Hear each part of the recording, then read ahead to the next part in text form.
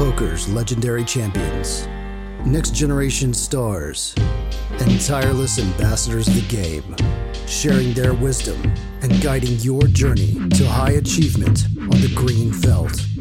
This is Philosophical Friday on Chasing Poker Greatness with your hosts, Duncan Palamourdas and Peter Birmingham.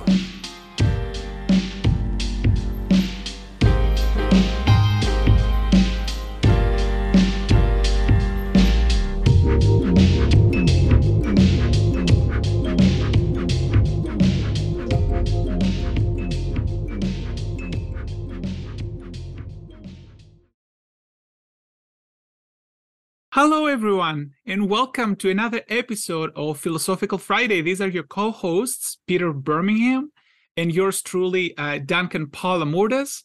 And today, we're also joined by Ben Kushigian, who is a PhD student at the University of Washington studying computer science, and started playing poker at the start of the pandemic and is currently interested in using and improving existing technology, for example, solvers and hand databases, to make learning poker easier. He's also an invaluable and highly articulate member of the community with a lot of great insights, both within the world of computer science, but also on other areas as well, like music, as you can see from Ben's background. Gentlemen, how are you today?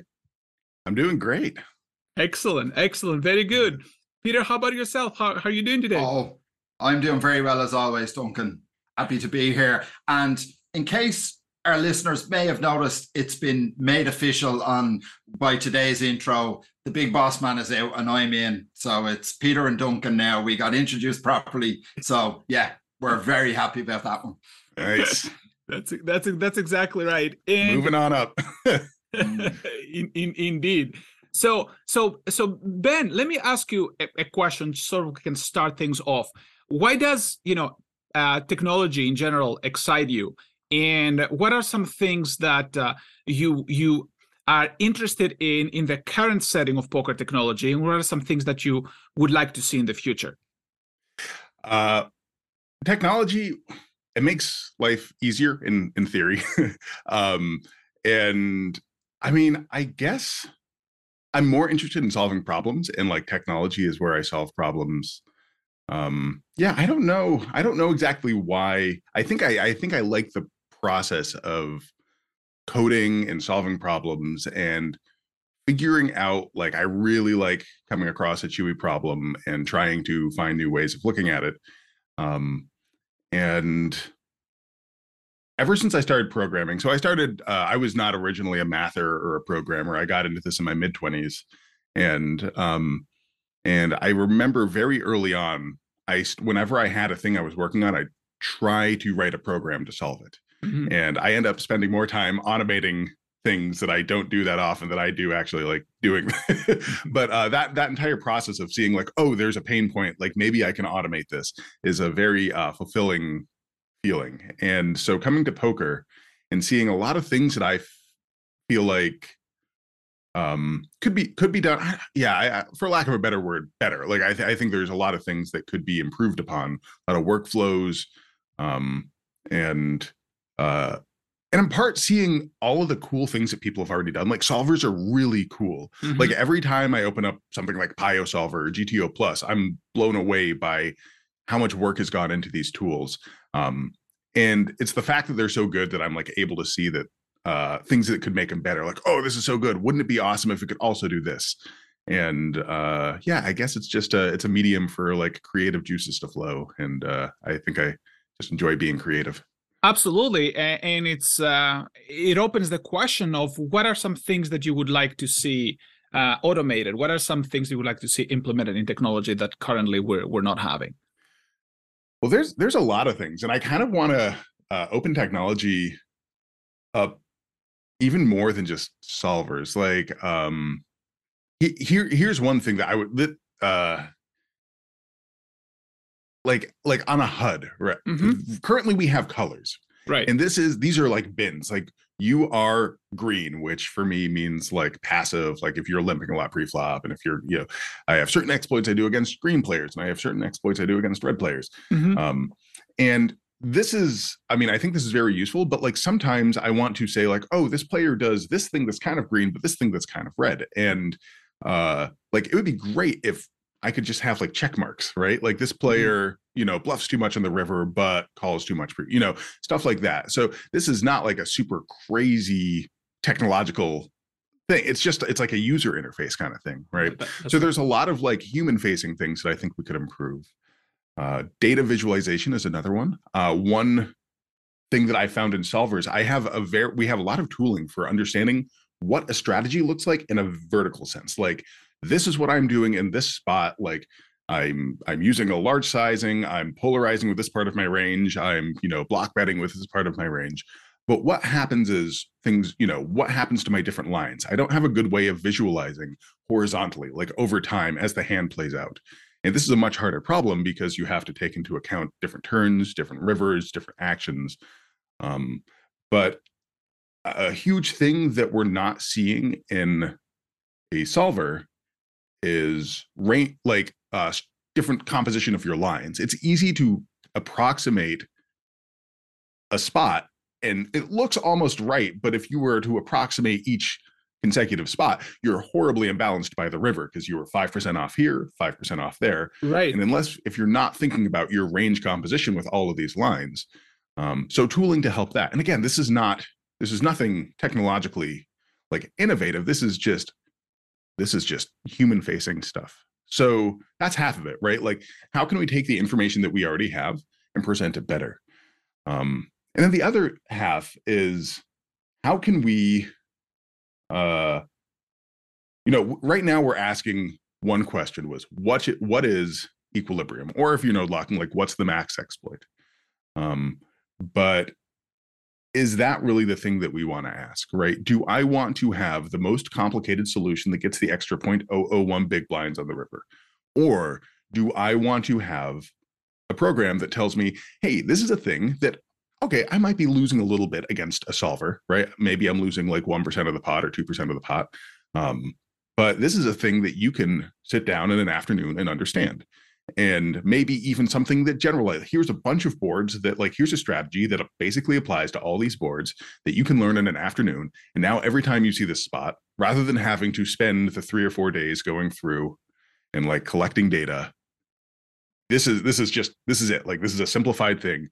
And that is now starting to become a technological thing because we are no longer like this is like a theory thing, almost like a game theory thing.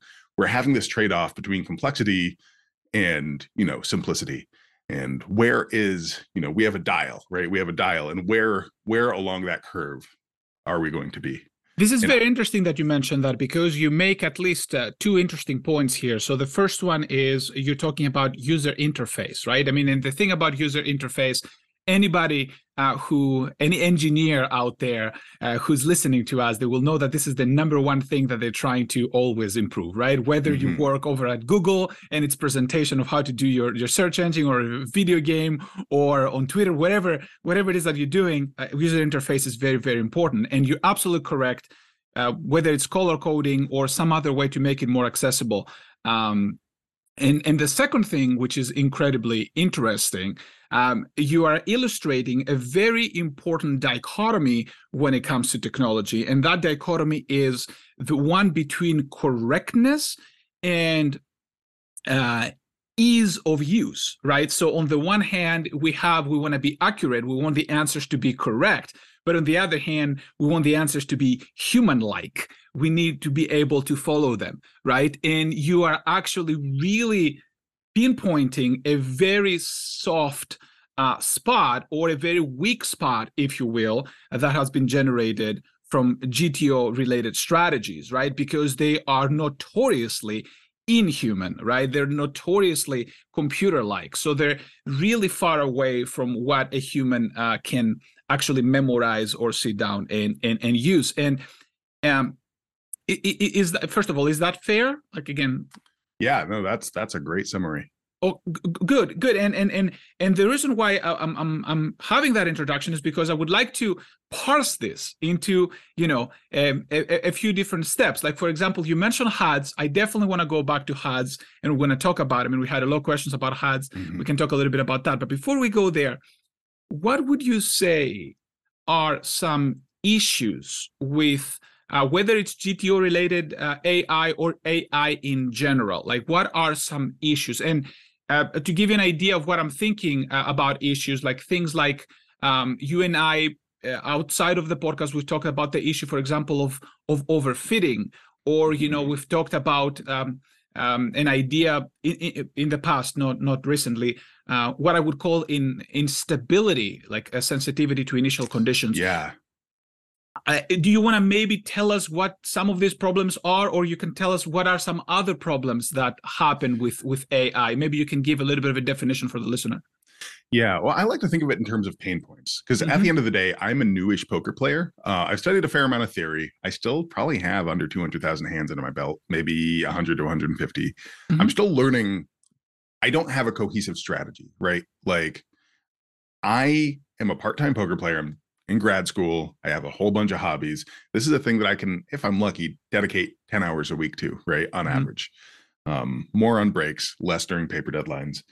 And how can I get technology in such a way that I can, that I can afford it, right?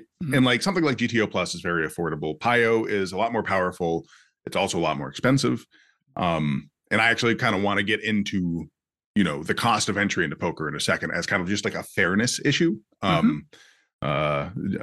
yeah, we can push that on the stack. So that's the first pain point. Is just like, can I use technology without having to invest a huge amount of time to be able to get something useful back? And in particular with solvers. And the second is just, I guess it kind of ties into the first, but like, I can eventually answer questions that I want, but I have to do a lot of digging. Like, I'm not the first to make this analogy, but like solvers are basically we are scientists inside of a lab, and we are running experiments. We're saying, if we do this, if we give this range, if we give this bet size, this happens. If we node lock here, what happens? We can even make predictions. We can make hypotheses, and we can take these things down, make notes and stuff like that. And it would be great to have an easier turnaround and kind of, constrain the search space. Part of it comes down to like instability. Like what you're talking about is it's very easy to there's certain spots where there's just two totally different looking strategies that are just based on minutia. Like you could even have identical inputs but slightly different algorithms, and they will find very different looking equilibria.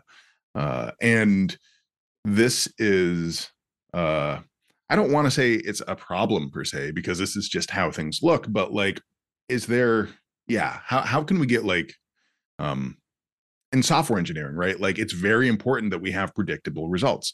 Like, I've come up with a few ideas that I've pitched to my advisor and my co-advisor, and one of the things they've pushed back on in some of these is, oh, that's a really good idea, we've thought of this before, and the problem is that you're suggesting a system that's going to act differently, and so you can't really rely on the results to be able to build off of them in the future, because they might change. And as somebody that's trying to like, oh, I thought I understood this spot, and now I'm looking at the solver and it's totally different, like, you're kind of gaslighting yourself, right? And that adds friction in your internal mental model. And on the other side of that, maybe you have a better understanding of what the landscape looks like.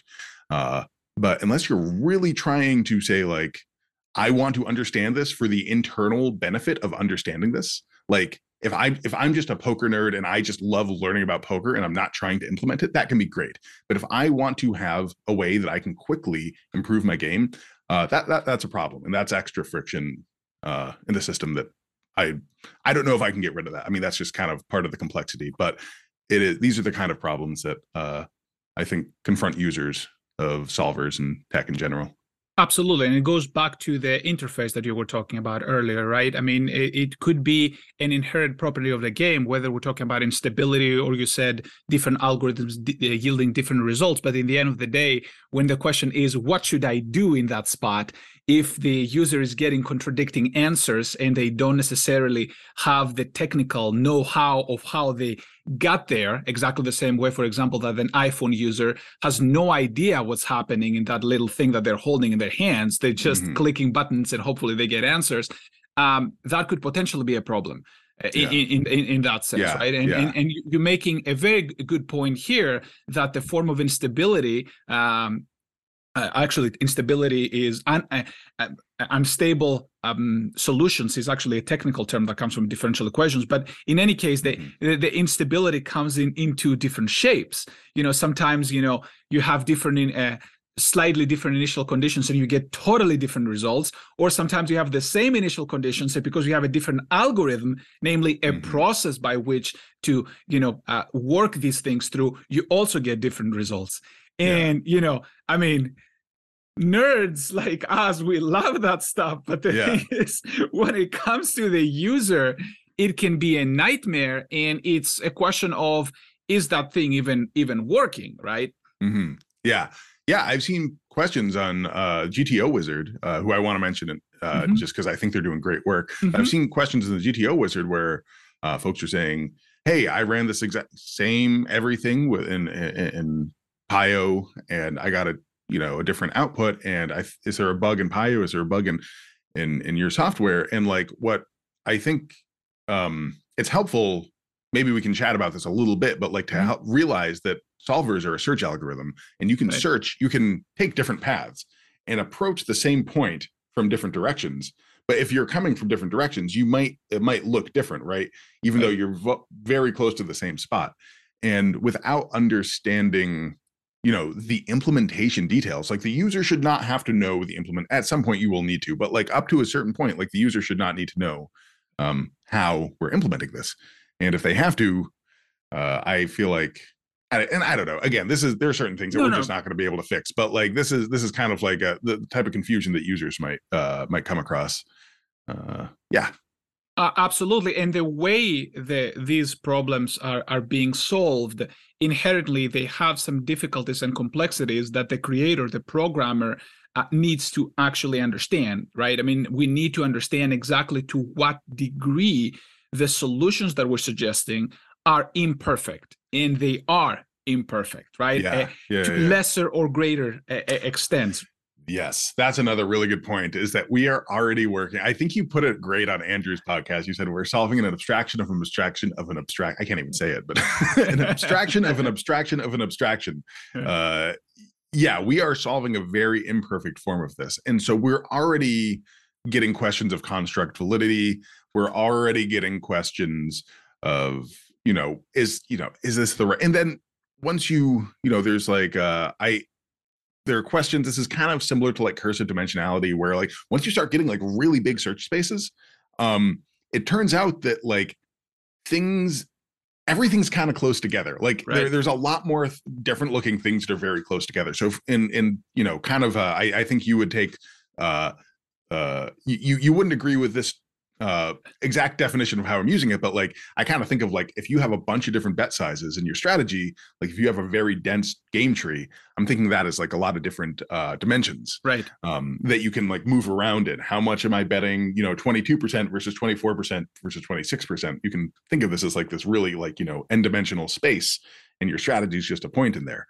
And so as you get, better solves, there's actually going to be a lot more noise in which, where you are approaching this, equilibrium point from, let alone that there might just be like 17 different equilibria. Absolutely. Ben, if you don't mind, let me just take one step back for the listener, because again, dimensions is sometimes, people are using it in physics, and we're talking about the 2 dimensions, the 3 dimensions. What? There is more than 3 dimensions. We can think about 4 dimensions, and then all the things go a little bit crazy. So this ties really well to the idea known as overfitting, right? And it's another issue that shows up with dimensionality. Sometimes more is less is essentially what we're trying to say, right? I mean, giving extra freedom to the algorithm can be problematic, because then the algorithm starts too much noise. Do you want to talk a little bit about about overfitting, and I also have a metaphor I can give after that. Like, what is overfitting, and why is it an issue in the current technology? Would you say, in your own words? Why don't we do this? I will give my example or my explanation of overfitting, and then you will give them. I think you're a lot better at like distilling these things down, but I will try my best here. But to the listener, if I make no sense, don't worry, Duncan's going to save the day in a second. I don't know about that. We'll try.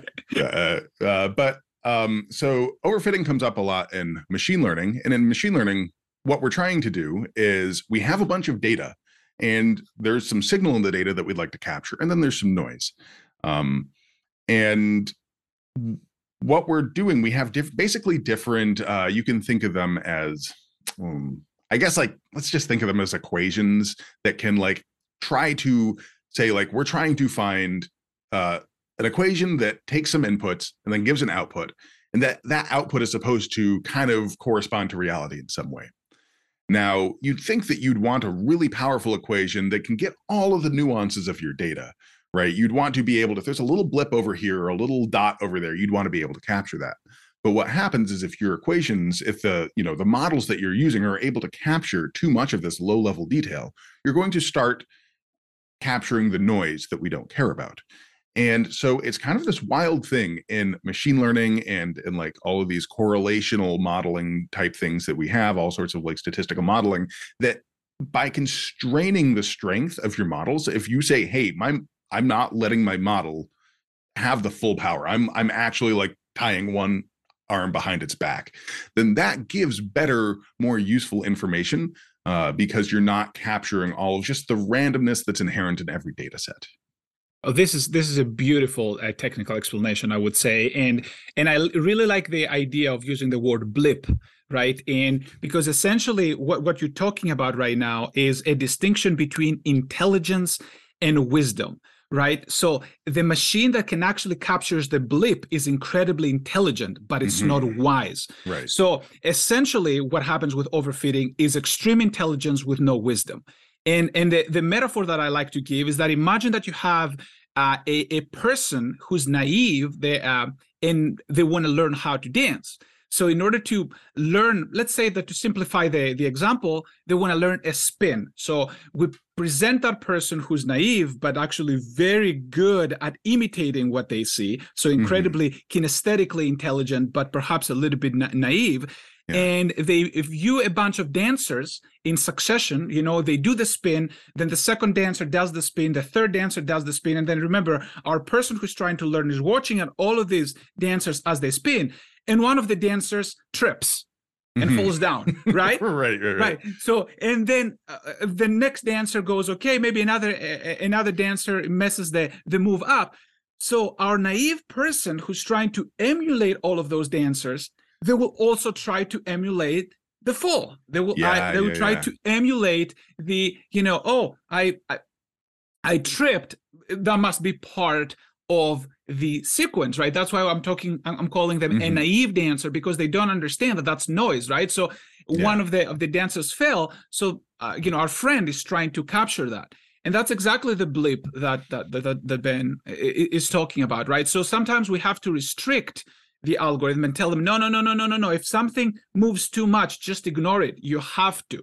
So, by restricting the algorithm, we actually are able to avoid, falling for the noise, so to speak. And unfortunately, when it comes to GTO, there is a lot of noise. The problem is so complex that we have this inherent problem between, okay, we need to let the AI capture all of that minutia, exactly like Ben described earlier, but at the same time, without capturing the noise. And one way we can fail to do that is if we allow, for example, the solver to have all sorts of different sizings, right? We're talking about like 13,000 different sizings, like with decimal points and things like that. That would be potentially a problem, which is, by the way, why we're restricting the sizings.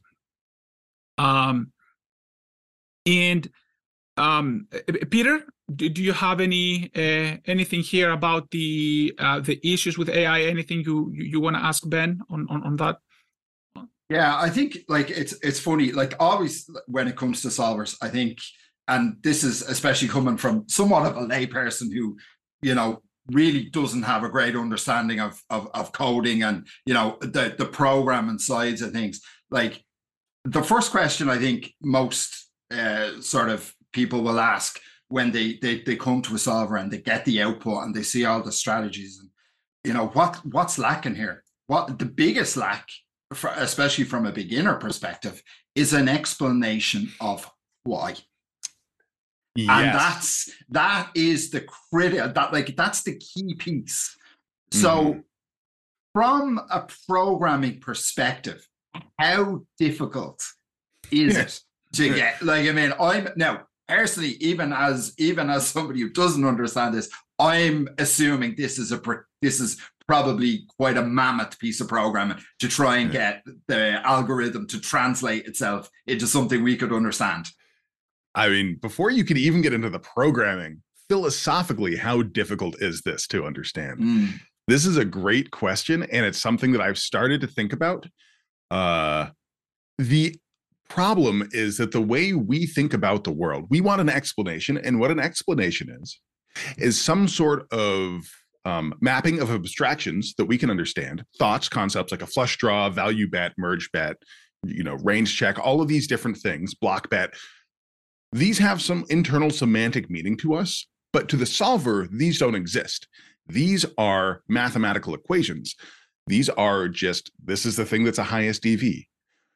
And trying to find a good set of abstractions that map not just to 100 big blind poker when I'm, in a, RFI pot, where the, button opens, big blind defends, right? This needs to map to 5 big blind poker. This needs to map to antes with ICM consider, all of these different things, right? We need to find some set of abstractions or some schema of abstractions. When I say schema, I mean basically a way of getting a set of abstractions by saying, oh, in this spot we have these sets of abstractions, in this spot we have these sets of abstractions. They're basically an abstraction of abstractions. But we need to find some sort of way that's flexible enough to fit to all sorts of different positions. And then we need to start building up in terms of motivations. Why is this happening? Well, at the end of the day, it's because there's more value in doing this than something else, or it's preventing, our opponent from doing something. So how can we do this? Well, there's kind of 2 basic ways and then maybe a third hybrid approach. The first basic way is saying, okay, let's map our abstractions. Let's say we have our own, we're humans, we know what we understand. So let's take those and try to apply those to solves in a way that makes sense. And you can see this already a lot in current, like if you look at like range constructions, you can like, you can say like, oh, what's the range construction of my turn barrel overbet? Oh, I'm doing a lot of flush draws, a lot of top pair, good kicker, a lot of sets, 2 pairs, etc. And that's still not answering why, but we can maybe start to then look at the response to those things, and by digging through how different responses happen and then node locking and resolving, like, right, there's all these counterfactuals. Like at the end of the day, the why is like, well, basically like, why would I not do this? Okay, that explains why I do this, because everything else is bad in some way. And the other way would be some sort of automatic approach where we find patterns again by looking maybe at counterfactuals or looking at different responses, and then automatically generating a set of abstractions that say, oh, the reason I'm betting here with my flush draws is because I value fold equity, or the reason I'm checking my flush draws is because they have a lot of nutted hands that they can check raise me with. And I don't want to get like check raised off my equity.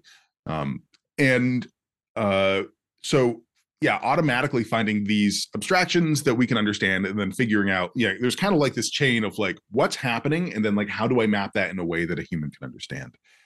And this kind of starts getting to some of the stuff that Duncan and I have been chatting about. Unfortunately, I will be hinting a little bit at some ideas that I don't really want to talk about in public yet. just because I don't have time to work on them just yet, but I'm very excited about them. And yeah, at the end of the day, I want somebody to do them. I'd love it if it was me, but if if in like 6 months I still don't have time to work on this, I might just like go and talk about it on air. But yeah, I think that there are some tools in machine learning and unsupervised learning. They've already been applied in like, Hold'em Resource Calculator, HRC. They do this preflop with they use a clustering algorithm to find hands that are very similar. And so I have some ideas that can use this sort of automated procedure, or maybe a hybrid approach where humans have some sort of input, and we can start discovering patterns that map nicely to a high level for the math people. I'm almost thinking of like a homomorphism from like our from this high, this structure preserving map, where it's like I have this high level structure, then I map it into this much more complicated thing. But all of the under the most of it's like an approximate homomorphism. Most of the structure is preserved when I map my high level idea down to a low level. Absolutely, and to add to your great intuition there, as to why, essentially it can be distilled to the following property: proper machine learning never tells the algorithm what they should do, right? I mean, the example is if you try to teach a kid how to play chess versus to teach a machine how to play chess, the two approaches are completely different. With a kid, you give them rules, like you say, for example, things like, try to control the center, and the poker equivalent would be try to fold bad hands, raise with good hands. But this is not how you teach a machine how to play poker. You never tell the machine, go ahead and fold this hand. What you teach the machine is you teach it a value system. Right. Then you let the machine decide which hands should be folded and which hands should be played based on that value system. So it's always about a value system for the machine. And to some extent, you can do that to the 5-year-old. You can give it a value system. You can say, hey, the goal is to make money here. However, it's too complicated to go from the value system to an actual strategy. So sometimes you just have to help the 5-year-old with like some hints, maybe fold your 7 deuce offsuit, maybe raise with your aces, right? Nudge it in a certain direction. But if we ever nudge a solver in any direction, we've already failed. We're not doing machine learning, right? I mean, we're doing memorizing at that point, which is... Yeah. And I mean, this kind of gets into like node lock, and you can think of a node lock as a nudge. Right. Right. And maybe you want to, like, maybe there's actually a lot of use, I think, and I don't know how to implement this, but like of saying like, hey, I want a strategy where I just do this thing. Like, find me the best strategy where I know this simplification, like, maybe optimally, like we never do this, but I'm like, hey, in my game, I think this is actually a pretty good move. Now find me I'm making the solver always shove 10s on this board, right? Find me a strategy where this is actually like, this is defensible and like nobody can really exploit this very well. But yeah, that's starting to get into like very exploitative stuff, which can be good in certain situations. But yeah, like, yes, we want to, in general, let the solver discover the things it wants, but we can constrain where the solver can look at, like how many things it can look at. Absolutely. And I would argue that this is actually falls into, the value system that we're talking about, right? I mean, we're essentially changing the rules of the game. We say, listen, I want to solve a game where, shoving there is part of the moves, right? Shoving with 10s there is part of the moves. And then from there, the value system remains intact. Here's the value system. Tell me, what's the best, Yeah. Maybe this would be, so we're kind of talking about it. I feel like I don't know what people know about solvers and the algorithm behind it, but we're talking about value systems, and that's basically what solvers do. Is there's this algorithm called counterfactual regret. It belongs to a domain called machine learning. And have you read the original CFR paper? No, I haven't actually. I started to, and it's dense. There's a lot of there's a lot of equations that are tough to get through. I have an undergrad math, so I'm not like afraid of equations, but like they're usually I think one of the things that people don't understand when you're reading a math paper is that like if you're experienced with this, you're actually speaking another language that, as I said before, like I see an equation and I have some semantic meaning to that. I see the summation and I'm just like, oh, like we're just taking this average of things. And but like sometimes you see an equation and you're like, I have no idea what each one of these terms are doing. You're multiplying these 5 terms and I have no idea what each one of these things are doing. And there's a couple of those in there and I ran into it, but I can understand it at a high level. And basically the idea, counterfactual regret. So we build a game tree, right? And we start at the root, which is like, maybe it's the flop, maybe it's pre-flop, maybe it's even the river. And you have a game tree, which is just the nodes are current positions. And then each branch of the tree is a different action that someone can take. And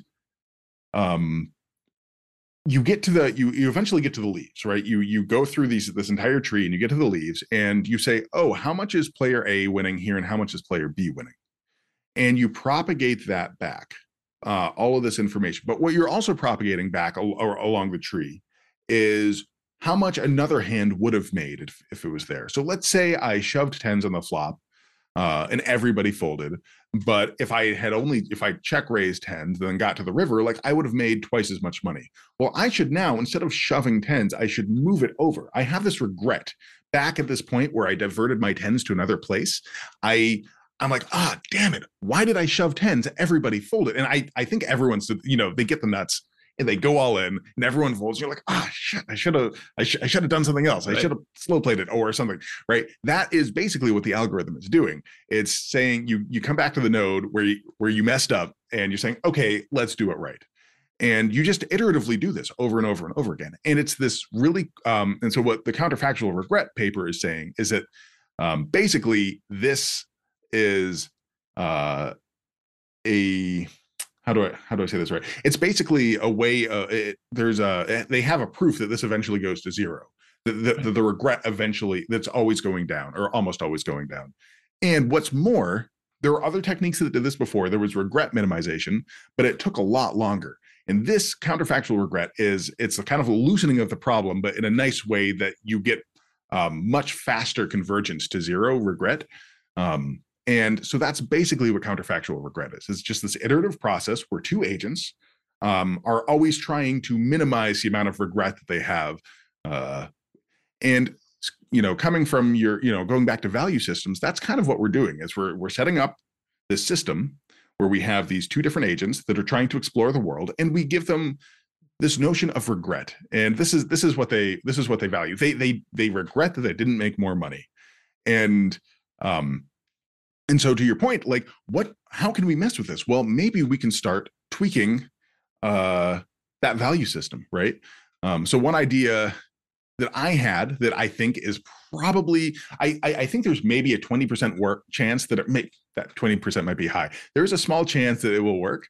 There's a big chance that it'll just blow up, but I'm very excited about it. I think it's really cool. So maybe we can encode into the value system some sort of benefit for having a simple strategy, right? Not only are we encoding how much money we win, but how simple was our strategy to get there? One way to think about why this makes sense is that by the time I get to the river, if I have a very complicated strategy, I will probably have messed up. And so I will be losing some money at that node. So the more complicated my strategy was getting there, the more tax I should pay for human error. Now, this does a couple of things. First and foremost, it makes our search space what I'm going to call non-convex. Now, convex in math just means that from any point, I can see any other point, right? If I'm standing in a spot and you're standing in a spot and we're in a convex space, we can always see each other. And the reason that's good for optimization problems is I can always see where the best point is. And so I can always move towards it. There's not like some divot cut out like a wall that I run into when I'm trying to optimize. So if I'm trying to find an optimal solution, I can always get there. Right. Now, a donut would be an example of something that is actually not convex in 3D. Yes. Right. Yeah. If we're standing on opposite sides of the donut and we're trying to find each other, like, Never going to do it. It's going to be hard. Exactly. Yeah. But a donut hole is convex. When a donut hole is convex. Exactly. So we want to be in the donut hole. We want to be in the donut hole. And I'm a donut hole guy. Yeah. True. And just to summarize some of these things for the listener, because I know it can get quite difficult. So the idea of the counterfactual measurement that Ben is describing here is essentially what mathematicians will call, essentially, in some sense, an error function. But the way we want to think about it is as a value system. And what essentially telling the algorithm is, before anything else, we tell them, listen, if the discrepancies that Ben just described are big, you should be sad. So we're essentially instilling a value system to the algorithm. So the algorithm does not want to see much change between what happened and what could have happened had they repeat this experiment again. And that's one thing. Now, math, on the other hand, comes to the rescue. You notice here Ben also mentioning that it's not enough to say, oh, I want to minimize the regret. We have to actually show mathematically that regret theoretically could go to zero. That is, we can choose a strategy which, if we actually did it again, that strategy wouldn't improve, right? You saw Ben mentioning that earlier, the idea that not only we can reduce our regret, but that regret essentially could go to zero practically, right? So there is a point of optimization, right? There is an optimal point, and that's actually not easy to do mathematically, to show that this can be done. And to the third point that Ben mentioned so eloquently there, the idea of we gotta make sure that the things that we're doing are not complex. So we're instilling, and this is essentially Ben's idea, and hopefully I really want to see you implementing one day. That would be incredible.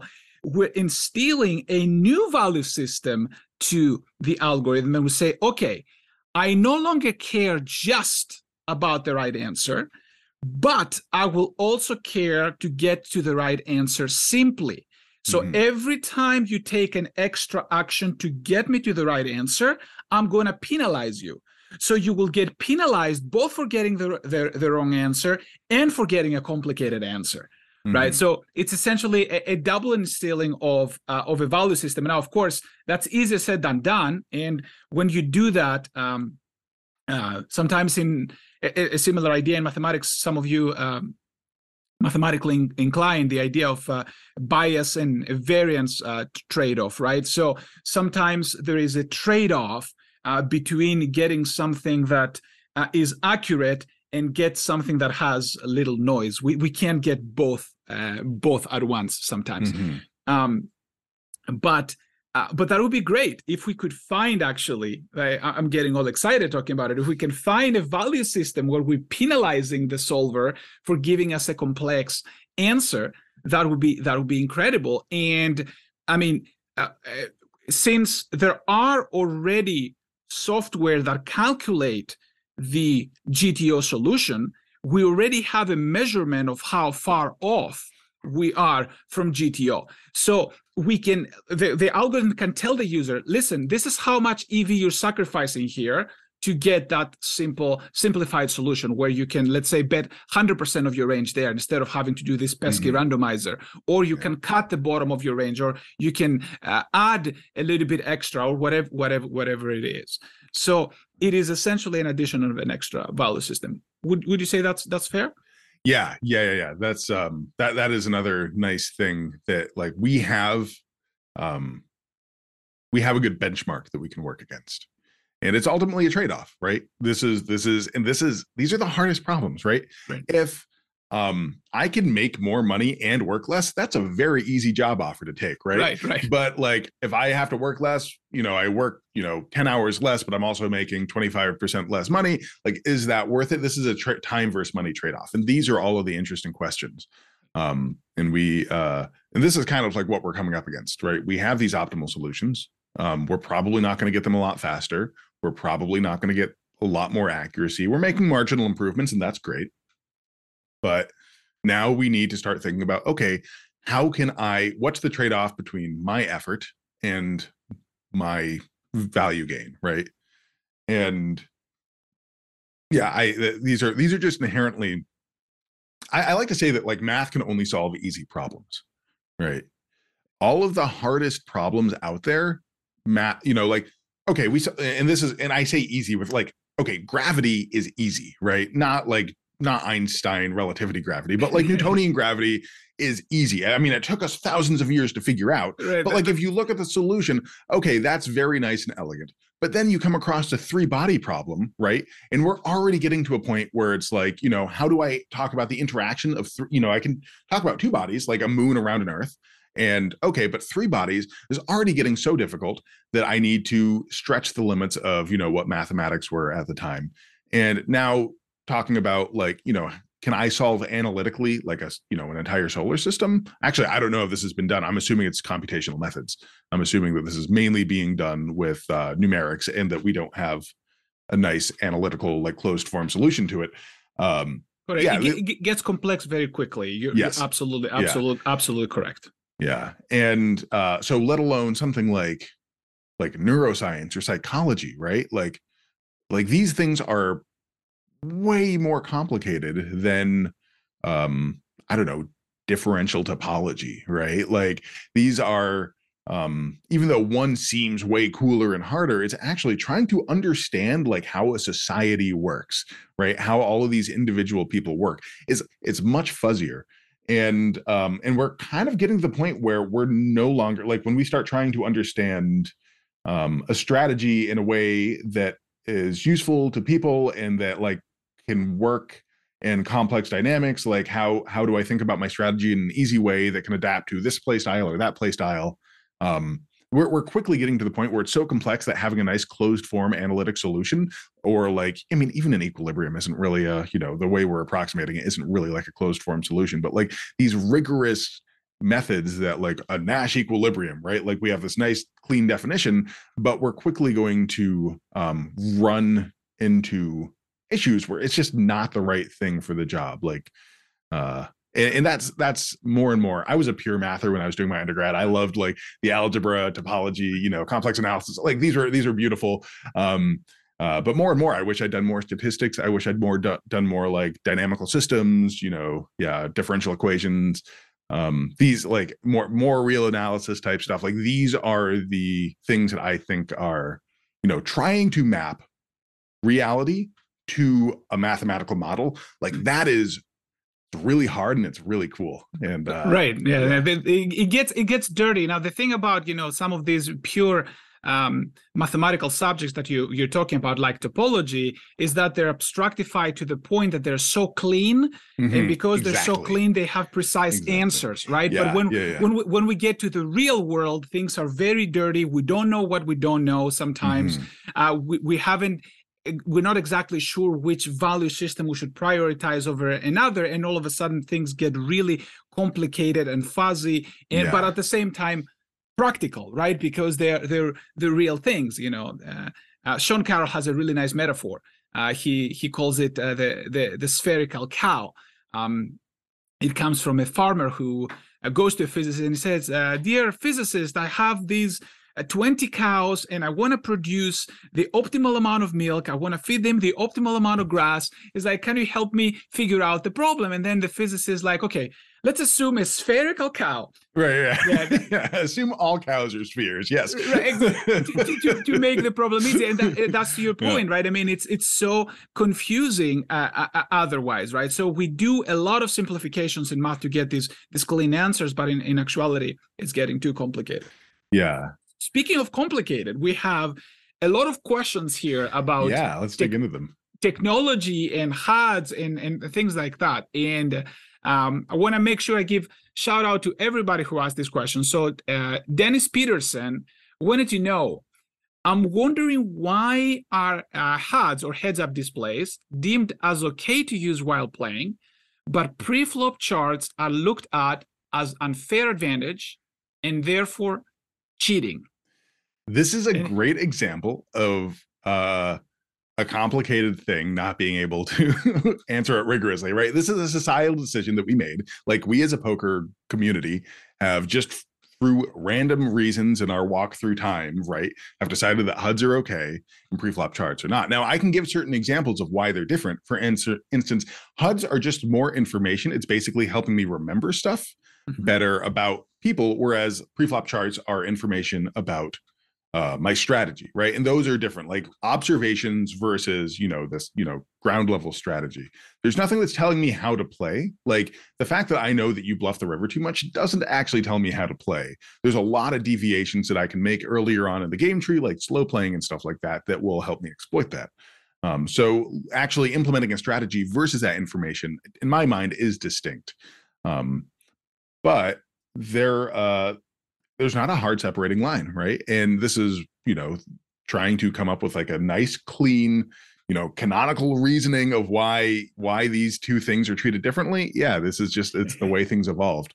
The one other thing I will say though is that there's especially in like, cash games, like I will not be super upset if somebody is like, I don't use preflop charts when I'm playing cash or tournaments for that matter, but I wouldn't be super upset if somebody's maybe once you get into these weird 3-bet 4-bet lines, like where like the ranges get fairly narrow, that's when they start mattering more. But if you go into something like tournaments, like the entire tournament, once you, or especially considering ICM, it's all being done pre-flop. Like a huge part of the game, so much more of the game is being done pre-flop, and there's so many more considerations, right? You're not just remembering 100 different situations. You need to know thousands, and now that starts becoming RTA. So somebody was going to say something. Absolutely. No. I think this is great, and you're talking about the idea of how great the lines are.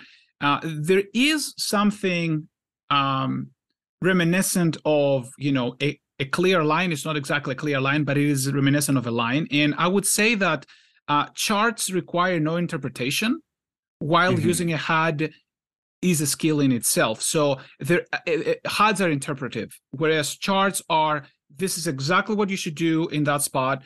You can actually memorize it. But with a HUD, you actually have to interpret what the numbers that you see mean and how you should react to that. So there is a certain, albeit small, extra element of skill in a HUD. As a matter of fact, if somebody doesn't know how to use the numbers, I would love them to have a HUD in front of them, because they will misinterpret them, right? Whereas with a chart, you can actually protect yourself, especially if you're in a tournament situation, in a push or fold situation. If an amateur has their hands on a chart on a tournament, they can actually limit our edges tremendously. Yeah. Though I will say that if you're playing like a really strong lineup, a chart gets a lot better. There's like, if I'm again playing cash games, I'm mainly a cash game player. Right. I don't mind if people are using charts, in part because you need to interpret them, but people don't. If I have let's say I have aces, and I have a reg to my right, I'm on the button. Let's say that they open to the cutoff, they open to 2.5. I'm on the button, and then I have two fish in the blinds. Well, obviously, I'm always raising, right? But if I want these short stacks to come along and try to get a piece, right, I like, rather than 3-betting aggressively, or my sizes, right? If I'm on the button, I should be 3-betting to like 7.5. But if they're both at like 15 blinds, maybe I should 3-bet a little bit smaller and try to get them to come along. Or, there's so many different variables that come into play. And it's really easy. Like a chart is just like a snapshot of like this very pristine version of the space. And so if you're not taking into account what the different table dynamics are, what your reads are in different players, your chart is just, you're getting close enough, right? You're not going to be punting. But like, I should not be 3-betting as wide with a short stack, an aggressive short stack to my left, as and so if you're just using 100 big blind charts and or God forbid, if a bunch of people have doubled up at your table and you're playing like 250 blinds deep and you're using 100 big blind, like 3-betting ranges, like good luck. You are losing a lot of value there. So the interpretability definitely comes in with preflop charts as well, but I nowhere near as much as to the point of your of interpreting HUDs. This is actually a very good point, which is, again, back to your point, it's not easy to draw a clear line, right? I mean, things can be very, very, very complicated. Speaking again of no, go ahead, Peter. Sorry, I was just going to say, Duncan, like I'm a bit, probably a little bit more polar on this particular subject. I like, yes, there is some interpretation that go into charts, but at the end of the day, preflop is still a strategy. At the end of the day, it's your first point of strategy. And if you have mapped out that strategy, yes, there will be nuance, as you said, Ben, there's going to be certain nuances, and there are going to be spots that require a bit of interpretation.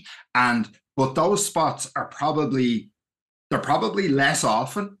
And I think this is something that came when the recent cheating scandal, when they were talking about people using, RTA and stuff like that, and how the fact that they used it so much online, it almost became like they, to a certain extent, memorized the strategy from the solver. They were using it. They weren't necessarily thinking about it, but that sort of muscle memory kicked in. So if you've got a player who was formerly, say, a losing player, and all of a sudden now they have the first part of the game tree completely mapped out, yes, they will make mistakes, but now their mistakes are far fewer than before. Like somebody, and I'm pretty sure it was Patrick Howard, tweeted a few months ago that if recreationals ever discovered how to play preflop properly, we may all go home.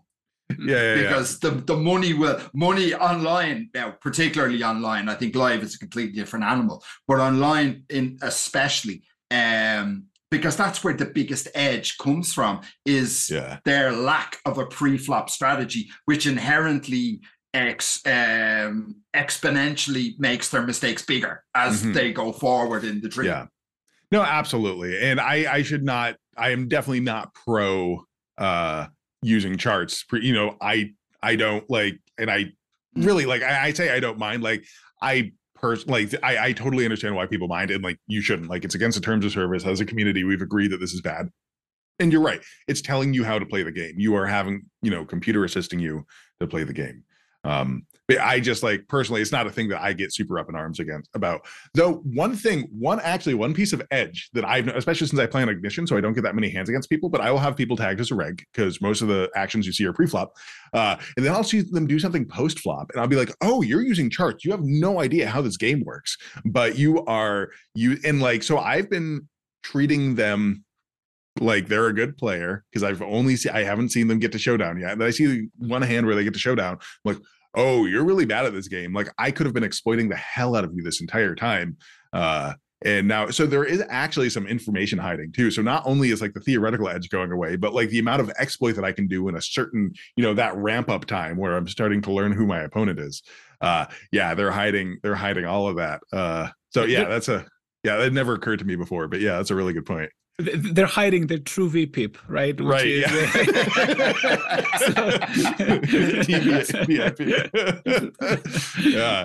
Yeah. So speaking of cheating, David Underwood wants to know, will cost-effective anti-cheating technology be necessary to sustain the game in the long term?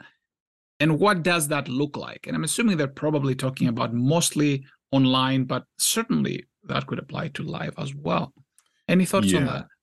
I mean, this is not where I've spent a lot of time thinking. I know I've listened to Berkey talk about this a fair amount. And a lot of the this is like one of the drums he's beating. I think yes, I think there's, whether or not it's necessary is pretty darn important. I think it's possible that online poker can exist for quite a while without having like really strong institutional like anti-cheating measures. But like, I don't know, what's a while? Like maybe it's like 3 years, maybe it's 5 years. But with things like GTO Wizard that are out, like you can already just get like winning strategies just for $50 a month, $100 a month. You no longer need, like it's already out there. Some of the, like one thing that we will never be able to handle, is going to be much harder to handle, is like if I have a database of solves that I bought that I can like access locally. I just have a server somewhere. I've basically implemented my own GTO Wizard. But that's very expensive, and it's going to be hard to handle something like that. Something like I've heard rumors of sites sometimes I'll go to access a GTO wizard node. It'll be like, oh, you have to wait 20 seconds because we don't want you to use this in the hand. So that's happening. But I've also heard rumors of sites keeping track of like when each hand was looked up and having communication with different with actual poker sites, not just the trading sites, but the poker sites. They'll have communications with each other to say like, oh, this hand was used here, and they'll be like, oh, this player looked at this node and that's exactly what this board at this time, and they did that again at and you'll be very quickly able to see what if somebody's looking stuff up in real time. And I think I've heard the same thing. Yeah, that is so easy to implement. That's just data. And this is one place where like a chess engine, I can just run it in my browser. I can clone Stockfish and, git clone github.com/stockfish and then like run, right? And I can just get the right move and nobody can tell. But poker, it's so expensive to get a full game tree. So unless I'm like running solves in real time, which you need a huge supercomputer to do that, or you have like an entire database, which you need a huge supercomputer to do that.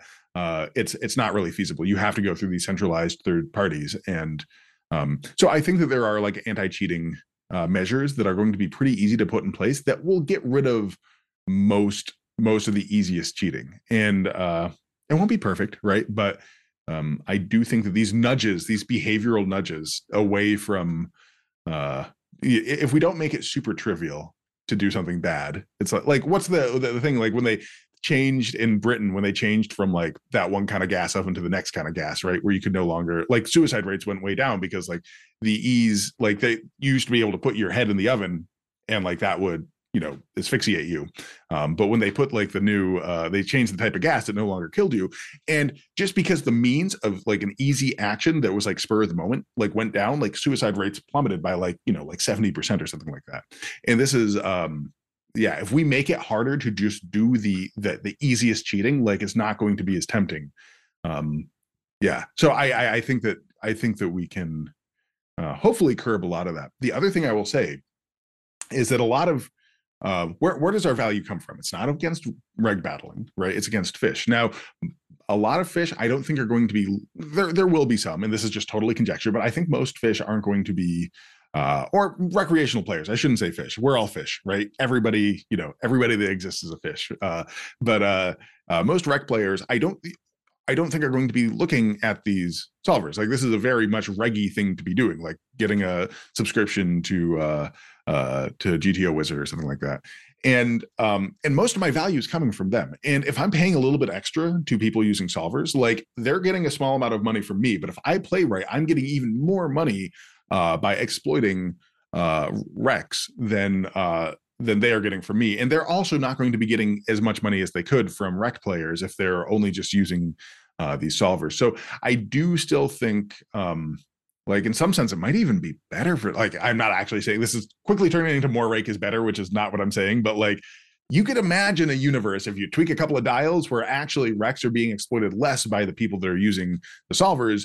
And that's actually better for the ecosystem. And again, I'm not saying that's the case, but like, I think it's more complicated and you need to hit a certain critical mass before it's so unprofitable to be playing. So I think it's going to take more than just like, a small percentage of the user base using these tools before it like ruins the game.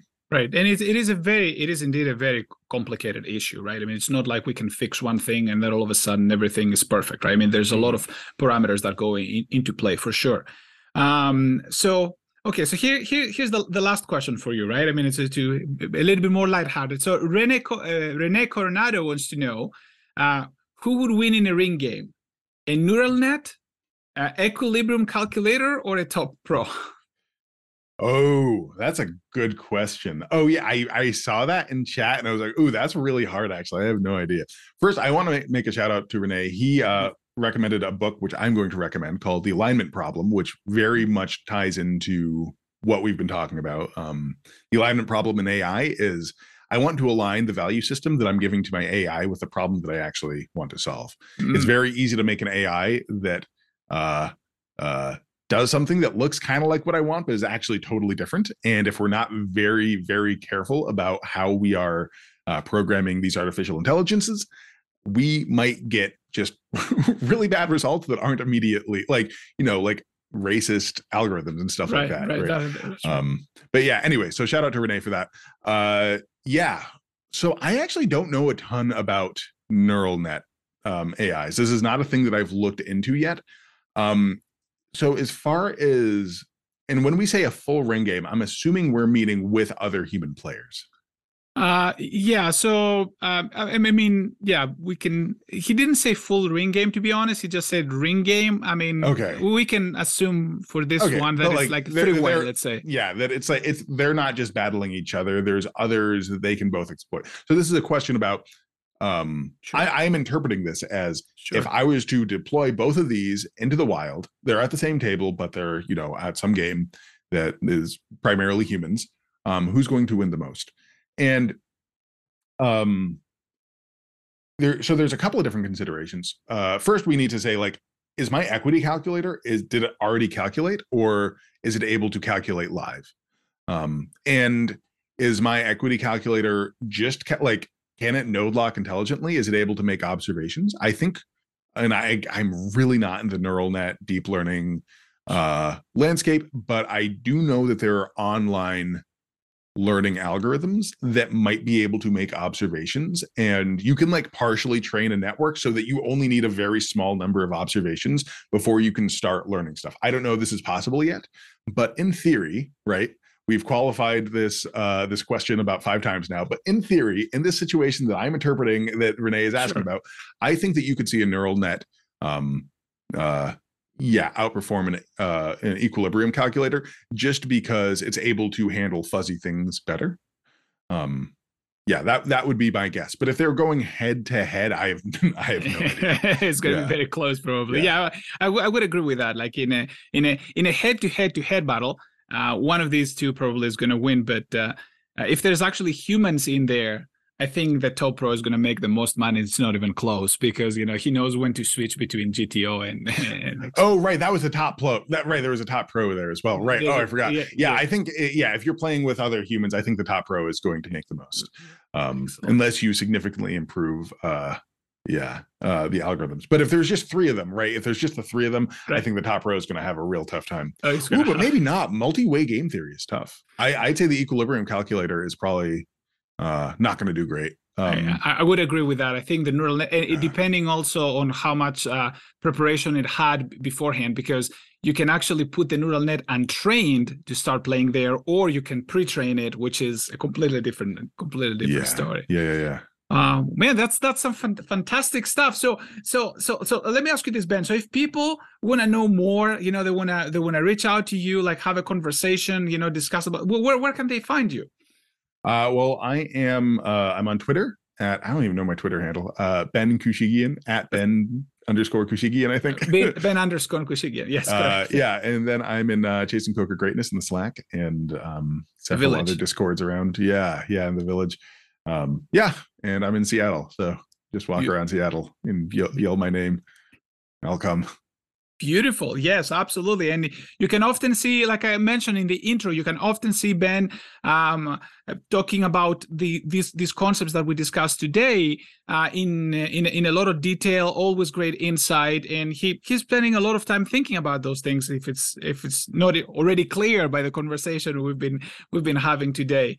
And Peter, I don't know if you wanted to add anything else to the conversation before we. No, I don't think I can. I like the way you guys finished that sort of that last question, and it more or less came around to the old stock poker answer. Well, it kind of depends. Right. That's exactly right. So Peter, where people can find you?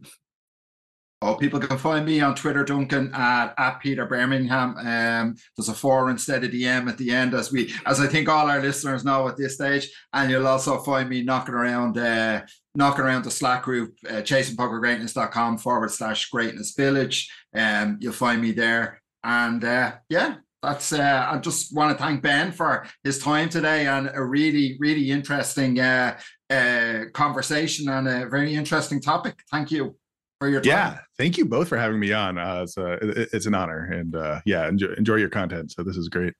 Oh, thank you. Dono, we had a really good time. And Ben, again, if you ever, have more thoughts, hopefully when you go back, you mentioned earlier that this is something that you're working on, and eventually you wanna reveal more information about it. When you're ready for all of this, we're here for you. We can talk a little bit more, and let's put a temporary pause, and then we will reconvene. Can't wait. Excellent. Well, and thank you everybody for listening and tuning in, and we will see you all next Friday. See y'all next week. Thanks for listening to Chasing Poker Greatness. You can subscribe on Apple Podcasts or on your favorite podcast app. Go to chasingpokergreatness.com to get the newsletter, join the Greatness Village community, book a coaching session, or dive into the latest data-driven poker courses. Follow the show on Twitter @CPG Podcast.